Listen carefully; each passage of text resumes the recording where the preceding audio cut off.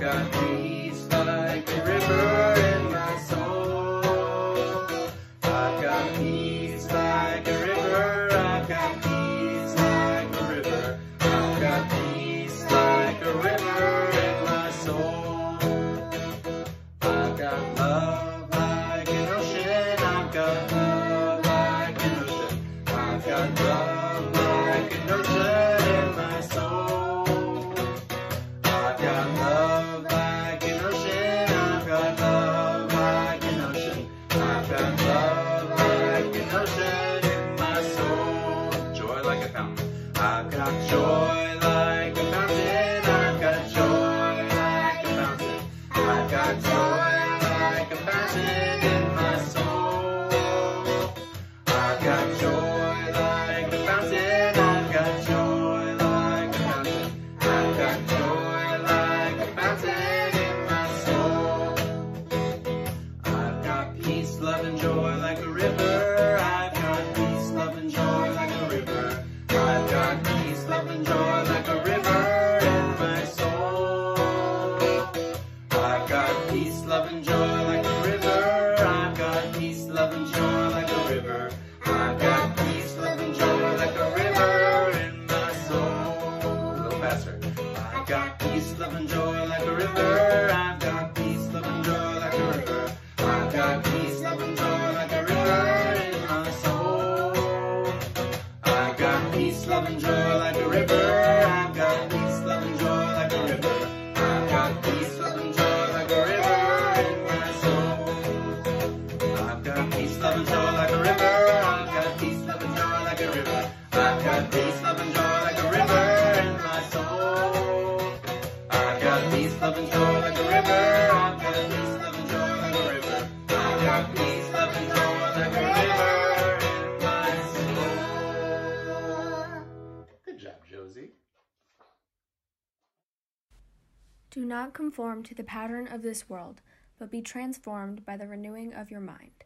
Then you will be able to test and approve what God's will is, his good, pleasing, and perfect will. For by the grace given me, I say to every one of you, do not think of yourself more highly than you ought, but rather think of yourself with sober judgment, in accordance with the faith God has distributed to each of you.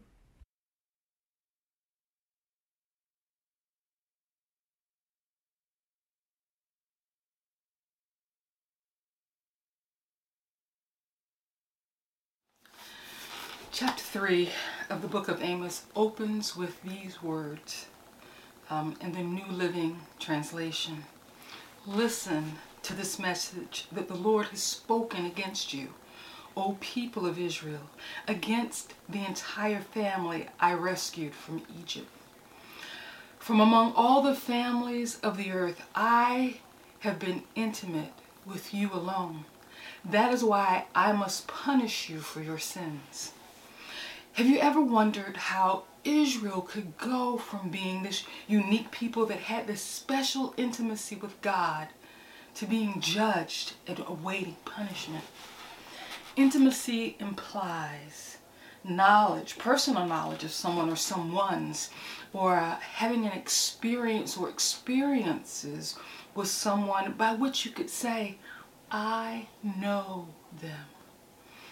And God gives context to this knowing. God anchors this intimacy that's found in these two verses by saying, this is for every family I rescued from Egypt. No other peoples on the face of the earth had known God like them. The children of Israel saw God act on their behalf to rescue them from the heavy weight of Egyptian oppression and slavery. Their freedom was stolen. Their wealth was stolen. Their children were murdered. They were beaten and they were whipped. They were made to be other and therefore less than human. But God rescued them and they received their promise of land so they could build a nation. Through each aspect of their formation, God created, entered, and acted in time and space, calling imperfect Moses to lead them. God sent plagues until Pharaoh let the children of Israel go. The miracles in the desert where their clothing and shoes didn't wear out as they marched for 40 years. Bread fell from the sky and water came from rocks. Battles were won in the midst of incredible odds. And God sent judges to correct them and kings to rule them. God lived with them in the tent of meeting. And then God lived in the temple.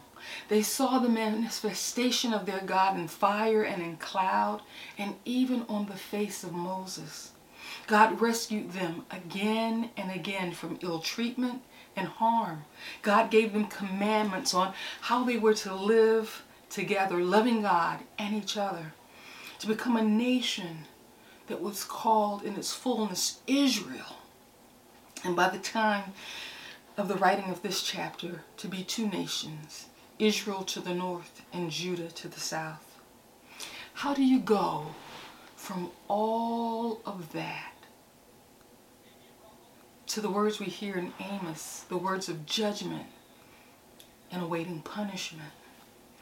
I can only conclude, as I read the text, based on the things that they had done to the poor, to the least of these, the people who were not elite, that it is because they'd forgotten who they were. They'd forgotten their knowing of the one who gave them definition, who gave meaning to life.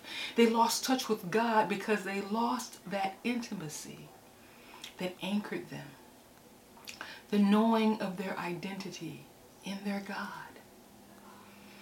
How do you go from intimacy to judgment, punish and consequence? You lose touch. Intimacy is lost, or it's no longer valued and pursued. The most straightforward example or analogy I can use is that of spouses. Once upon a time, there was intimacy in their relationship, but over time, they lost touch with one another, and for whatever reason, they ceased to continue to learn of one another. It's easy to think you know all there is to know about your significant other, your spouse, your parents, a close friend, your sibling. So you stop being engaged in a living relationship with them. And then there is stagnancy. That stagnancy takes over. It's so easy to think that you're still connected based on the old connections. But because there's stagnancy, things have warped and decayed. You and I may draw conclusions and base our actions, our behaviors on those conclusions. I can so easily hear myself saying to my spouse, my parent, my brothers, my friends, I thought you would have wanted me to do blank. And hear them saying back to me, I don't know why you thought that. I would never want you to do that. And just be dumbfounded about how I could have gotten things so wrong because I thought I knew them. And many of us, if we really dare to be honest, might have found ourselves in places we never expected, doing things we never expected we'd do. We'd forgotten ourselves. I've been in situations and found myself saying, I am Cleo Wright's daughter. And I know my mother didn't raise me to be here doing this. And having to pull myself together and get out of the place I found myself in. So I'll say this. When you lose intimate touch with those who, or that which grounds your identity, we easily forget. We forget our very selves. And when we forget ourselves, forget who we are as individuals and as a people, we can end up in a position like Israel ended up in Amos. I've directed our attention to Amos just because I want us to learn from the book. When we forget ourselves, like I said, we can forget ourselves. We can end up in a position like Israel. If we look at verse 10 of that 3rd chapter, the Lord says, my people have forgotten how to do right. My people have lost touch. If you allow me to phrase it a little bit differently. My people have lost touch with right, with righteousness, with a capital R, meaning with God who's righteousness. And now they have forgotten how to do what is right. Verse 10 goes on to say, their fortresses are filled with wealth taken by theft and violence.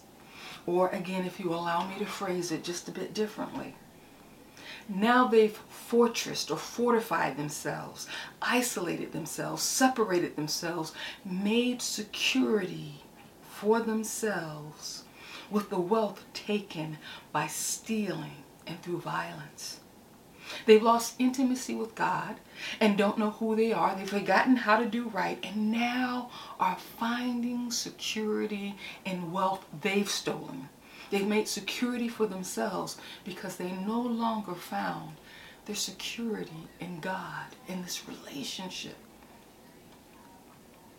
When I listen to that, when I read those words, when I think of my questions and things as I hold Amos in my hand and read it, I can't help but think that sounds like us here and now. That sounds like the country we live in and the people we live with and love. It sounds like us. It sounds like the sum of us right now. When I ask the question, who do we think we are? I want to name wonderful things about my nation. I want to name wonderful things about the American church. But because I can't easily do that, I go for a smaller group of friends and associations. And I think that I'm reflected in the smaller group. And I want that to be okay. I want that to be enough. But this book of Amos is teaching me that I can't be okay with just those small associations and groupings. Listen, in Amos, God judged the entire nation of Israel. Now, I'm not saying that God is going to judge us in America and condemn us in America will be no longer. I'm not paralleling us in that way with judgment. I want us to focus on what got them into the situation they were in. I don't want to take the wrong approach with this. I'm not trying to manipulate through fear. I'm not interested in any of that. So I want to focus on mercy and grace. And I'm choosing to focus on the grace we have in God to make corrections here and now. Too often we live like what is what will always be. So Amos is teaching me, and I hope it teaches you, that we can't just be okay with identifying with a smaller group that we can feel all right and feel good about ourselves with. God held the nation accountable. The book of Amos is teaching me that I have a role to play in correcting the course of my nation. That I share this responsibility with the other folks of faith within my nation. Who do we think we are is a question that requires that we locate ourselves as a community within the context of the nation. It requires that we situate ourselves in our context.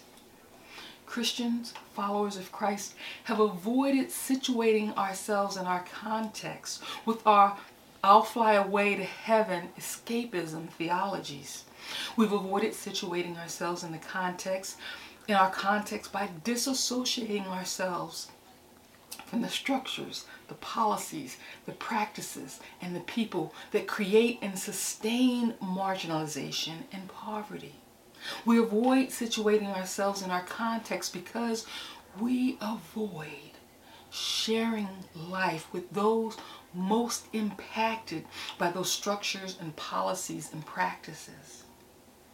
We visit them, but we don't share intimacy with them as God does. We think of them as dangerous people, as needy, as the uneducated, the unwashed. We think of ourselves as a gift to them, when in fact they participate with God in offering us the gift of salvation. As we do it unto the least of these, Jesus said, we do it unto him. As we receive them, we receive Christ. Now listen, I like the question, who do we think we are? To me, it requires thoughtfulness, but maybe I shouldn't word it that way. To ask the question, who do we think we are, gives us the opportunity to answer the question any way we want. That's not my intent, but maybe it's the who we think we are that's gotten in the way all along. You see, Israel's answer to the question was, we are the children of God.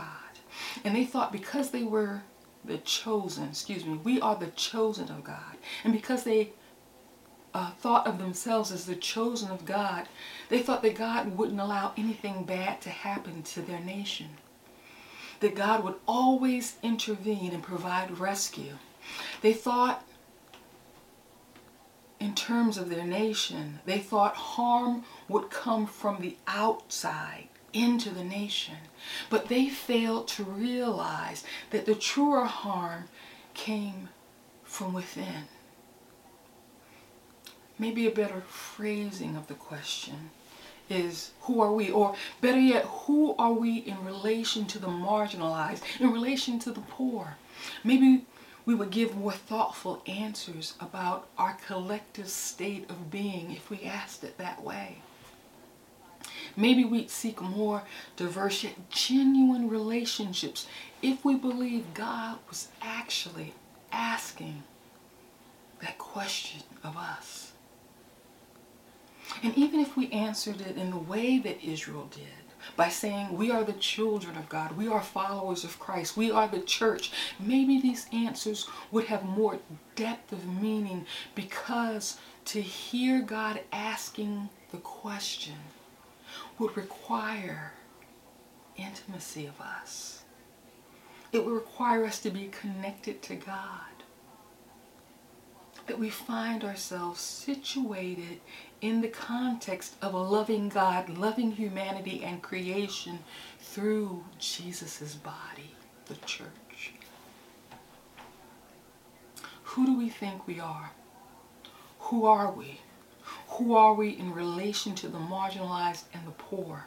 Answering any of these questions honestly requires defining ourselves in the relations, in relation to God and the responsibility God gave us to care for others.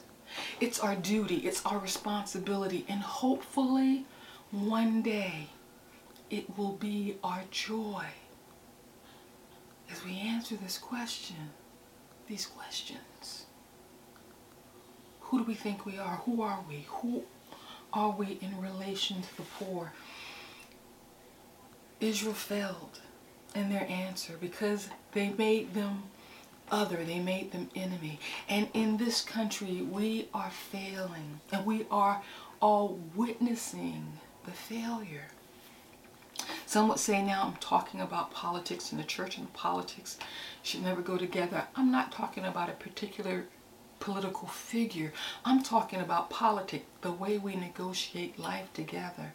And right now we negotiate life together based on arbitrary criteria that we made up. When God has given us criteria, a standard that God is looking at us and measuring us by. Who are we?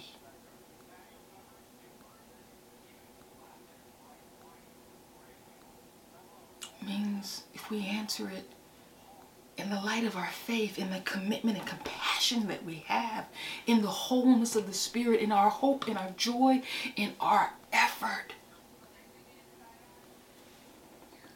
answer it, we are the children of God. We are the church. We are followers. Then we will do as God asks of us. And we'll learn the lesson that is there for us in this book of Amos. That we have to consider our ways and how we treat those who are less than, that we may all be elevated into a community of us. And that the sum of us will not be measured in how we keep good from one another, keep hope from one another, beat each other down, but how we raise one another up. So you and I, as a community of faith, in the midst of this nation, get to ask this question. Who are we in relation to the marginalized and poor? And answer it honestly for who we are right now. And then we'll have an opportunity to answer it in the future for who we aspire to be. May God bless you today. Amen.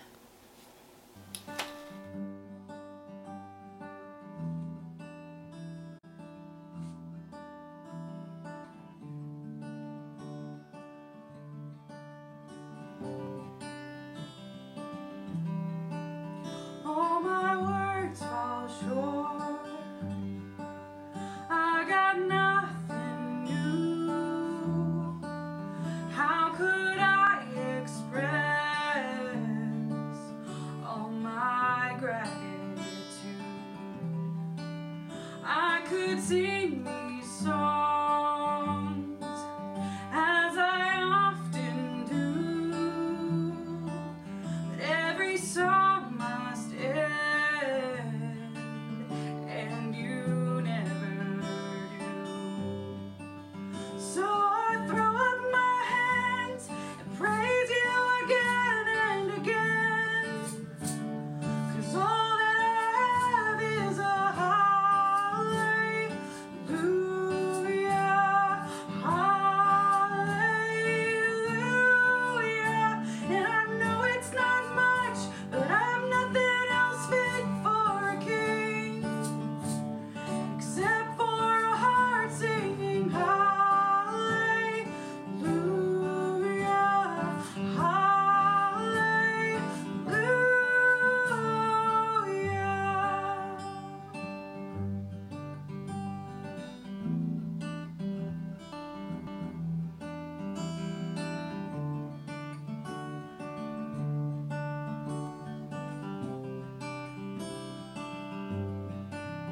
I've got one response. I've got just one move. With my arms stretched wide, I will worship you. So I throw up my hands and praise you again and again, 'cause all that I have is a hallelujah, hallelujah. And I know it's not much, but I have nothing left for a king, except for a heart singing hallelujah,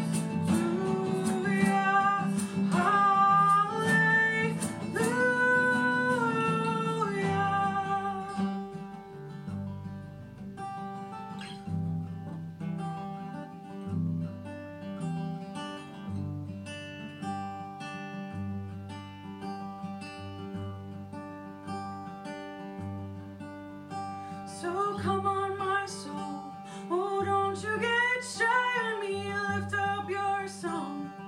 You've got a lion inside of those lungs. Come on and praise the Lord. So come on, my soul, oh, don't you get shy on me. Lift up your song. You've got a lion inside of those lungs. Get up and praise the Lord. Oh, come on, my soul, oh, don't you get shy on me. Lift up your heart. You've got a lion inside of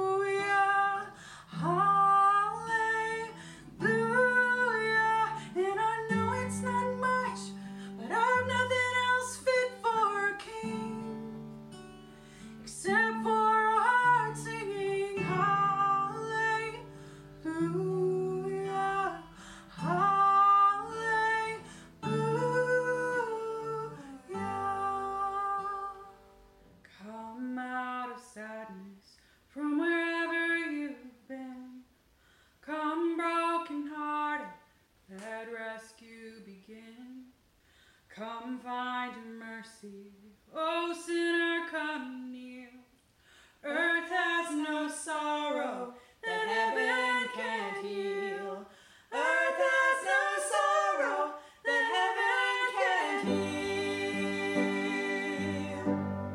So lay down your burdens, lay down your shame. All who are broken, lift up your face. Oh, wanderer, come home. You're not too far. So lay down your hurt, lay down your heart, come as you are.